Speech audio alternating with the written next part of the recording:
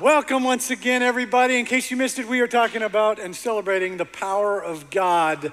Welcome and happy Easter to all of you. My name is Alan, and we are thrilled that you're here. Hello in the overflow. My understanding is that there's overflow for the overflow here for this service. So welcome. I hope you guys have a fantastic experience as well. Now, I want to ask you to be honest here as I get started. How many of you, for a moment, got nervous during the Frequent Tithers Club video? Just got nervous for a moment. For a nanosecond, you thought, you knew Mountain Park would go over the edge at some point, and you thought, here it is. It's happening today. So anyway, happy April Fools, and I'm glad we know we got at least one of you. But this is a unique thing for Easter to land on April Fool's Day. The last time this happened was 1956. 1956. Now, I don't, no offense to any of you who were born in that year or before, but that was a long time ago. That was a long time ago. And so this was, and again, no offense, it's just life, right? And so this is a unique day. It's a unique and special day. And so we thought of a number of different ways that we might combine the Easter and April Fool's thing. We landed on that video. One rejected idea was to do an Easter egg hunt with no hidden Easter eggs. We thought that'd be fun for kids to walk around going, I can't find any. It would be fun. It would be easy to organize. It would be a little difficult to explain is all you lose out of that deal. But there really is a connection between the April Fool's story and the Easter story. I mean, here we have on Sunday morning that the women went to the tomb on Sunday morning. They brought the spices and they were planning to take care of the body in the way that they traditionally would. And the stone is rolled away and the angel was there going, surprise, he's not here, he's risen. So there is kind of an April Fool's, experience out of there. But even the story itself is foolish to some. I mean, there is a connection between April Fool's Day and Easter because it is very natural to think that this story must be a joke. I mean, you expect me to believe this really happened? This is a historical event in human history? I mean, it's easy to understand that Jesus was a real person, that he was from Nazareth, that he was a great teacher, he was a rabbi, and he loved people in new and profound ways. It's even very manageable to believe that he died on a cross. Maybe even died as an innocent person, that they were threatened by him, but he really hadn't done anything illegal. And so that's all manageably believable. But once you get to the resurrection part, the part that we celebrate here Sunday morning, really? Did that really happen? And so that's where this April Fool's Day and Easter kind of come together. So for you today, is this April Fool's Day or is this Resurrection Sunday? Now I know on the calendar it's both, but for you and your beliefs and your heart, your true beliefs, is this a day for the foolish or is this a day like no other day? Is this a day that changed everything for humanity? Is this a day that we celebrate that marks the turning point for the entire story of human existence? Which one is it for you? Would you bow your heads with me? Father, I thank you that we get to gather here in this space, God, that we set aside this time. We gather and we come from different backgrounds and we come from different beliefs perhaps and just different thoughts about this incredible story of the resurrection of your son Jesus. And so here in this place, God, we want to hear from you. God, would you show your power here in this room, here in this building? In Jesus' name we pray. Amen. Well, again, this issue of April Fool's Day versus Resurrection Sunday, this issue of foolishness versus profoundly powerful, this is not new. This isn't just something that has been happening here in this century. Go back 2,000 years. And the Apostle Paul, who was the writer of most of our New Testament, he wrestled with this with some of the churches he was leading. So Paul, he was the leader of multiple churches because he had traveled around and started churches in the Mediterranean area. And one of the cities that he went to was Corinth in modern-day Greece. And when he was there, he learned more about their culture, and then later on he wrote a letter to them. I want to read a verse from that letter in what we call 1 Corinthians chapter 1. He says in verse 18, the message of the cross, which is what we're talking about this morning on Easter, is foolishness to those who are perishing, but to us who are being saved, it is the power of God. So here we have Paul saying, for some, it's foolishness. For others, it's the power of God. Which one are you, people of Corinth? Which one are you, people of Phoenix? Now, it's helpful, I think, to understand who the people of Corinth were. Corinth was a chief city in the Greek Empire. It, at this time, was occupied by Rome, but it still had significant Greek influence. It was just a few hundred years prior to this that the Greek philosophers were hugely significant in that part of the world. That's where we had Socrates and Plato and Aristotle, among others, who had significantly impacted the thinking of this region. So the people of Corinth, they were very educated, they were very intelligent. So when Paul and these Christians came by and told them about a crucified Savior, that story was just foolish. I mean, it was foolishness for them. How are we supposed to trust someone whose story is that he died a criminal on a cross? How are we supposed to surrender our lives to that story? How are we supposed to believe in the saving power of this one man who couldn't save himself from the cross? For them, this Christian philosophy, this new Christian philosophy that they were learning about, it just didn't make sense. It was difficult. It was foolish to them. This is supposed to be the center point of human history. This is the turning point of human existence. This is the meaning of life, is about a poor carpenter from Nazareth. Nothing good comes from Nazareth. It's a poor carpenter from Nazareth who has this story, and then the passing on of his teachings is not through the elite of society. It's not through any philosophers or politicians or doctors or even rabbis for those in the Jewish faith. It didn't go through any of the elite people of the culture. It went through 12 young, uneducated nobodies, these disciples, one of whom didn't even follow the rabbi at the end of the story. And so how are they supposed to believe this? This is ridiculous. It's foolish. And Paul, in essence, when he writes to the church in Corinth, he basically validates this concern. He says the message of the cross is foolishness to those who are perishing, to those who don't believe it, who haven't surrendered their lives to it. But to those of us who are being saved, it is the power of God. So again, is this story foolishness or is it the power of God for you? Because we can look at one thing and it can either be foolish or it can be powerful.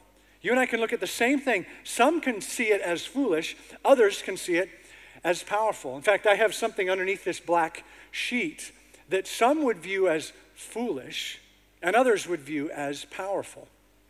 Do you want to know what it is? Okay, I don't have to show it. I'll keep on going. Okay, I'll show what it is. Some are going to see this as foolish. Some are going to see this as powerful. Ta-da! It is thank you. I got one power over here.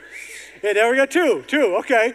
It is an old air-cooled Volkswagen engine.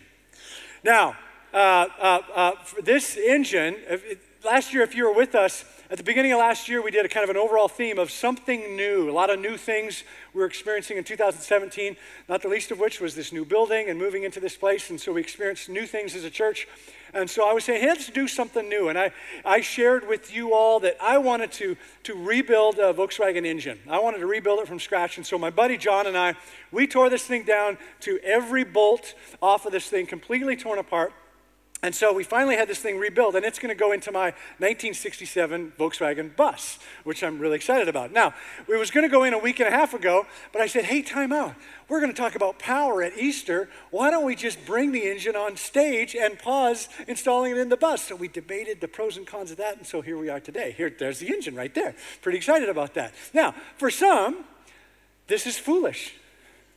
Not just putting it on stage, but the old Volkswagen concept. Like, for some, like my wife, for example. She would be one for whom this is foolish because she believes that a vehicle is something you should go out to and you should trust that it's going to start whenever you go out. You're just going to start your car. You just trust that it's going to start.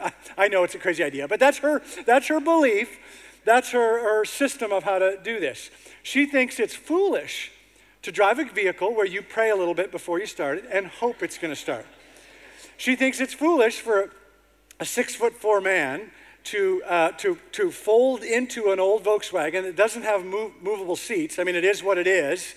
And then you kind of bend your legs in there and get yourself assembled inside there. Thinks it's foolish to drive a vehicle in our society and the speed of all the vehicles and all that, to drive an old bus that has very bad brakes. I mean, you don't want to lean too heavily on the brakes. You got to kind of give yourself a little extra space. She thinks it's foolish to drive a vehicle that doesn't have airbags. It has very little safety. I mean, I'm 8 inches away from anything right in front of me at the front of this bus, and there's no protection. There's nothing to stop me, to save me in any way whatsoever. She thinks it's foolish in the hottest city in the country to have no air conditioning and no hope of any air conditioning. You cannot attach air conditioning to this little engine. It's just not going to happen. So she thinks, I hope I'm making my case clear of how ridiculous her foolish position is. I mean, that she thinks it's foolishness to have something like this. Now, I, on the other hand, don't think it's foolish. Now, it might not be fair to call it powerful because, after all, it is a Volkswagen engine.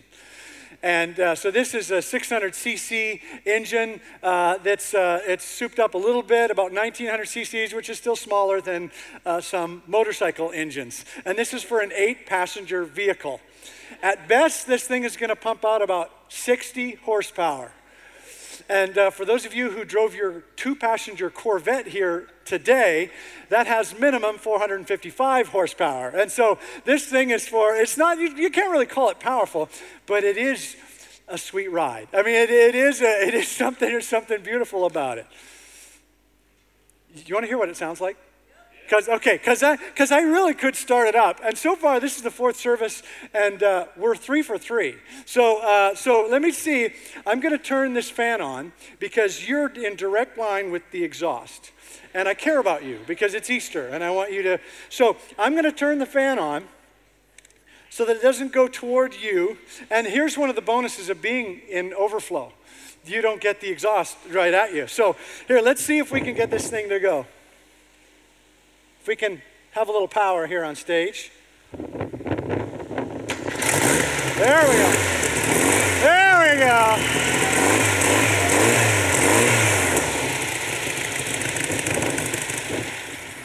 That is sweet sounding.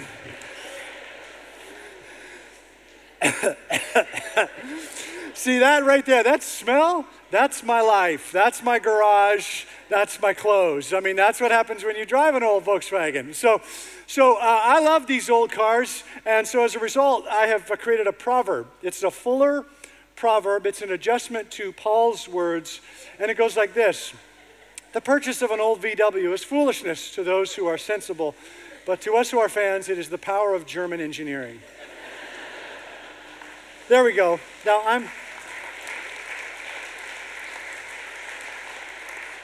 I plan on putting that as a sticker on the back of my car. People will get close enough to read it. But it's the same thing, foolish to some, power to others, or wonderful to others. It is foolishness to some, it is powerful for others. Now, whether or not something is foolish or powerful, that is connected to your perception of your need for that item.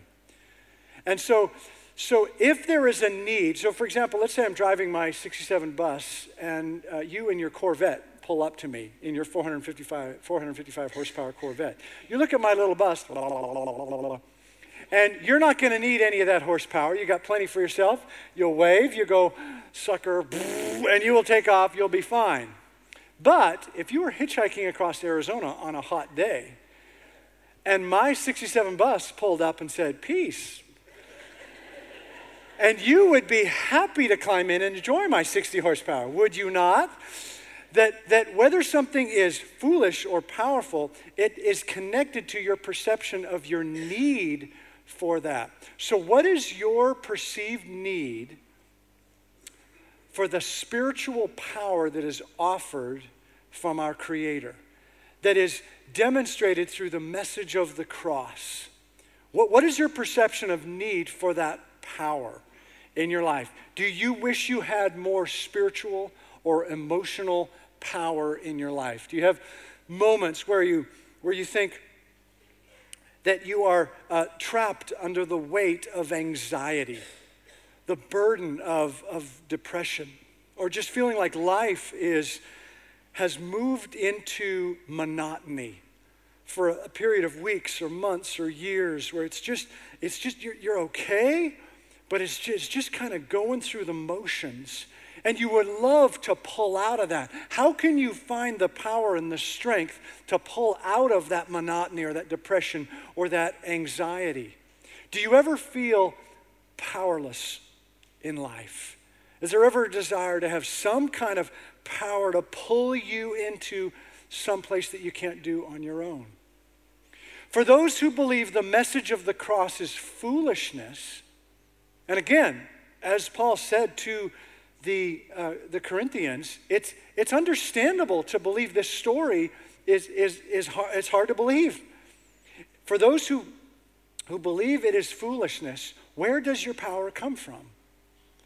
I mean, if this story is not where power comes from, where does your strength come from? Does it come from yourself? Have you found the ability to pull yourself out of the pit on your own as you've experienced dark seasons, dark times? Do you just wait it out? Where does power come from?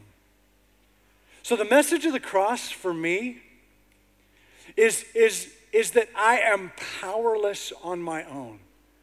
I am powerless to be the father that I want to be to my kids.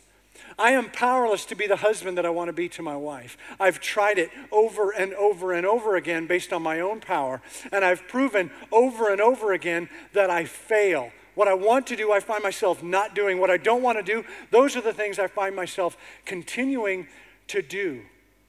That the power of selfishness, the power of desires and addictions and the ways that we are lured into so many other things, those things have so much power and control that unless I surrender these things to my Creator on a regular basis, I can't do it.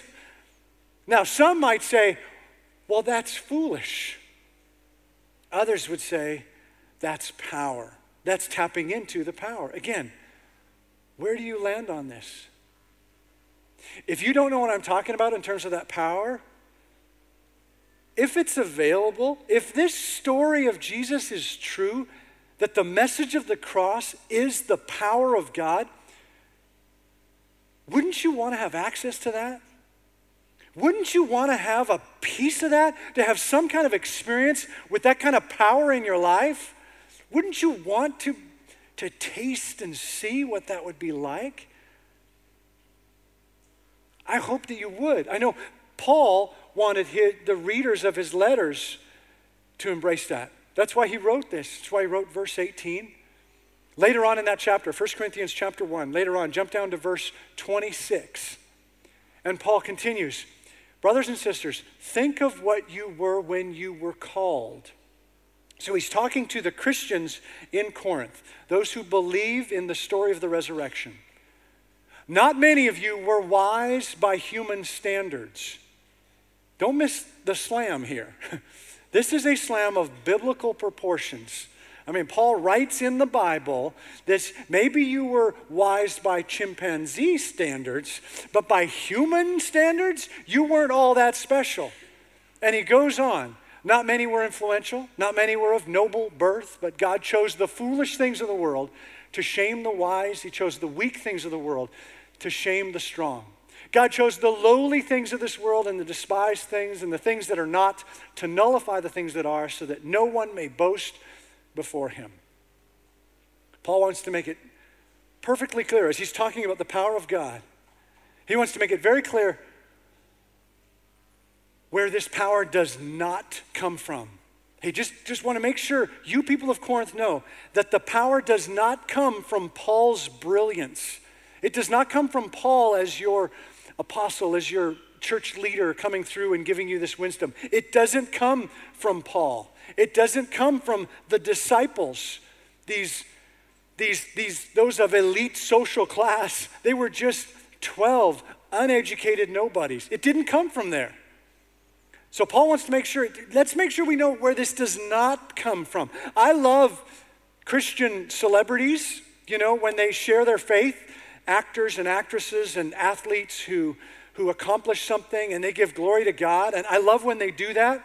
And, it scores a touchdown and they, do one of these or they get interviewed afterwards and they are intentionally before the camera, they say, hey, I just want to thank God for the opportunity to do this, etc. I love when they do that. I think it's awesome that they would be willing to share their faith and use that fame and that opportunity to do that. But let's not confuse their power, their social power, with the power that Paul's talking about here. That the power for them to be the man and the woman and the woman that they want to be, it doesn't come from their celebrity status. They are not more powerful than you and I are. We sit here in this beautiful new building. Let's not think for a second that there's any power that comes out of this building or the fancy lights or anything like that. That the power of this place is God working through the lives of men and women sitting around you. That's where we become a love machine here in this city and around the world. Let's not get confused with that, and certainly don't get confused about me having any power. I don't stand here on Easter being able to share this because I've figured it out, because I have it all together. And this is where some of you, I know you want, if we were an amen church, you'd be saying it right now.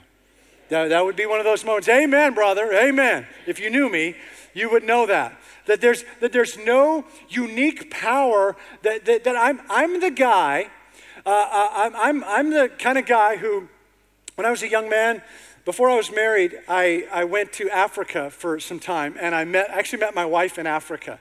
And I came back, and I told people, hey, I met this woman in Africa. Her name is, which is not true because she's from Cincinnati. So, but I met her in Africa, and she had gone her way, and I had planned on my way back from Africa. I had a little extra time, and so I planned a layover in Paris for a week because I wanted to see Paris, and I didn't have to be back at school for some time. And so I didn't realize until I landed at the airport in Paris that I had $50 on me and no plans. And I was in Paris for a week. I'm that guy. I'm that guy who did that, and I got a bag full of Africa stuff standing in the airport going, bonjour. Bonjour, ça va? Bonjour. And that's a whole other story. It involves some things that were illegal, but that's another story for me to get. I did stay for that week, but I'm that guy. I'm the guy who, about that same age, I had a checkbook that would periodically have a line item. Remember checkbooks? That had a line item on it that said balance adjustment.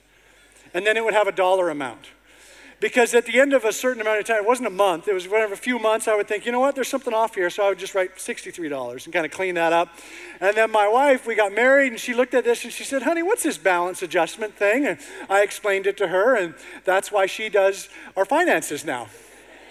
It's a little gift to you if you want to get out of doing finances. It's called balance adjustment. That's how you let everyone know that you shouldn't be touching that stuff. But I'm that guy. I'm the guy that when the light is on in your car, the empty light, that what that means is you got 60 miles left. It doesn't mean go fill up. It means you got 60 miles. You're fine. You're fine. I'm that guy. I'm the guy who, and I've shared this before, barely graduated seminary. So seminary is graduate school for me to do the job that I do standing before all of you, and I barely passed. I mean, I squeaked by. And it was a small seminary, and so I've seen some of the professors at that school since then. They don't even remember I was in their classes. They don't remember, or if they remember me, they just remember how reluctant they were to give me that passing grade. Just barely. I'm not sure what's going to happen with this guy. They were nervous about putting their stamp of approval on this. I'm that guy.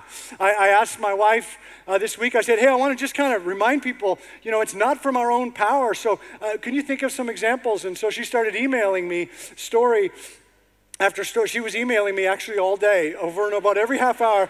Alan, then there was the time that you did this, and then there was the time that you did. Okay, honey, I got it. I got enough examples. She's still emailing me this morning a few more things in case I wanted to remember more of this. But the point is maybe a little long, but the point I'm trying to make here is that Paul is saying in these verses here, let's not be confused with where this power comes from. In the Easter story, there's this profound moment where Pilate stands before Jesus, and he is confounded by this Jesus character. And he doesn't know what to do with him, and he is caught between a rock and a hard place. He can't let him go, and he just finds no reason to crucify him, and he stands before him and he says, Jesus, don't you understand? I have the power to set you free or to crucify you. Remember this moment in Scripture? And Jesus looks back at Pilate and says, you would have no power if it were not given to you from above. And so let's just be aware of where this power comes from. Paul says, for those of us who are saved, for those of us who believe in the resurrection story, the message of the cross is the power of God. And then Paul talks about what it's not. It's not the power of people and all that. So let's just finish up with clarity on what that power is. I mean, practically, literally, what does the power of God mean in our lives? We can use that phrase all we want, but how does it affect my life? How does it affect my relationships? This engine, it literally has the power. Once it's installed in a vehicle and then you pray and you hope it starts, it literally has the power to take me from here to there, to take me from Phoenix to San Diego, to take me from Phoenix to New York, maybe. But it literally has the power to take me from A to B spiritually, emotionally. Where does the power of God take you? What literally does that mean? We're actually going to walk that out over the next 5 weeks in this new series called Reclaim. There is an adversary in the story of Easter. There is an antagonist. There is an enemy in this story. An enemy who thought that he had victory on the Friday part of the story when Jesus was crucified. Thought that this Jesus of Nazareth was gone. And that was a victory for the enemy's side. And that enemy continues to take things from us. That enemy loves to use our selfishness and our tendency towards addictions and use those to destroy things. That enemy has taken marriages here in our community, here in our church. That enemy has taken some of the minds and the hearts of our kids. The enemy has warped this gift of sexuality that God has given us.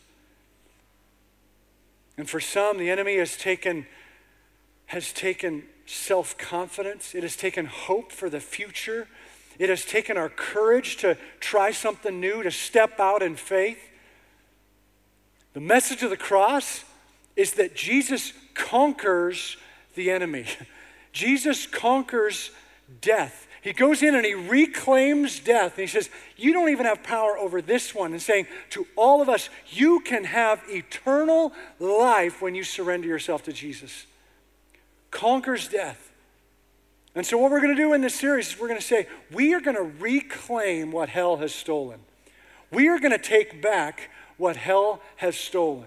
Next week, we're going to get started by talking about joy, talking about the power of God reclaiming joy in our lives. Do you feel like there's just a shortage of joy for you right now? That maybe in this season of life, you just think, what do I have to complain about? Or why am I not enjoying life the way I believe Scripture has set us up for, to have this feeling of contentment and joy? Could it be that the enemy has taken some of the joy out of this room, out of this community? Let's take back what hell has stolen. Next week, we'll talk about reclaiming joy. I'd love to have you join us for that. But again, the question is this story foolishness, or is it the power of God? Is it April Fool's Day, or is it Resurrection Sunday? If you believe in the resurrection of Jesus, if you would say, no, it is Resurrection Sunday, then how have you experienced that power in your life? How has that power affected your relationships, your decisions, the trajectory of your life? What a great conversation that would be over lunch. If you roll from this into a lunch experience with whomever you do that with, if you go and you say, here's how I've experienced the power of God in my life, what a great Easter celebration that would be. If you, perhaps on the other hand, you view this as more of an April Fool's Day, that you're just not sure about the resurrection piece. You're not sure about the Jesus piece on that. If you know someone who says they're a follower of Christ, if you know someone who says they've experienced the power of God in their lives, if you've been brought by someone, if you're sitting next to someone right now, ask them how they've experienced the power of God. What a great lunch that would be. And you know what? They'll buy you lunch today. And you can tell them, the pastor said so. And so they will buy you lunch, take you up for lunch, and then you put them on the spot and you say, have you ever experienced the power of God in your life? Seriously. And then just kind of see how that goes. And to those of you who did bring someone, you're welcome. You're welcome. Bring someone, take them out to lunch, and just let's celebrate the power of God here as we celebrate Easter, and then invite that power over in these weeks to come as we take back what hell has stolen. Here's how I want to wrap up here today. The band is going to come out and sing us one more, lead us in one more song of celebration. And as we head into that, I'd love to pray with you. Would you stand up? We'll pray together and then sing one more song.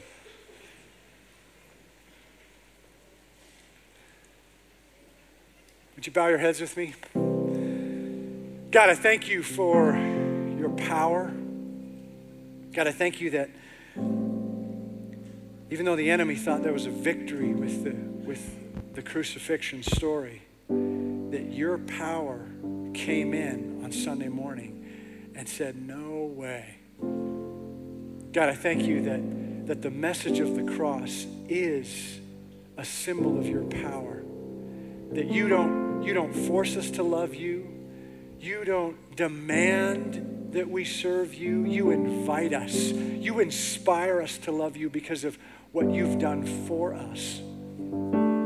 So God, I pray that we would celebrate and experience your power as we celebrate your resurrection. God, that we would tap into that power in the weeks to come, we pray. In Jesus' name.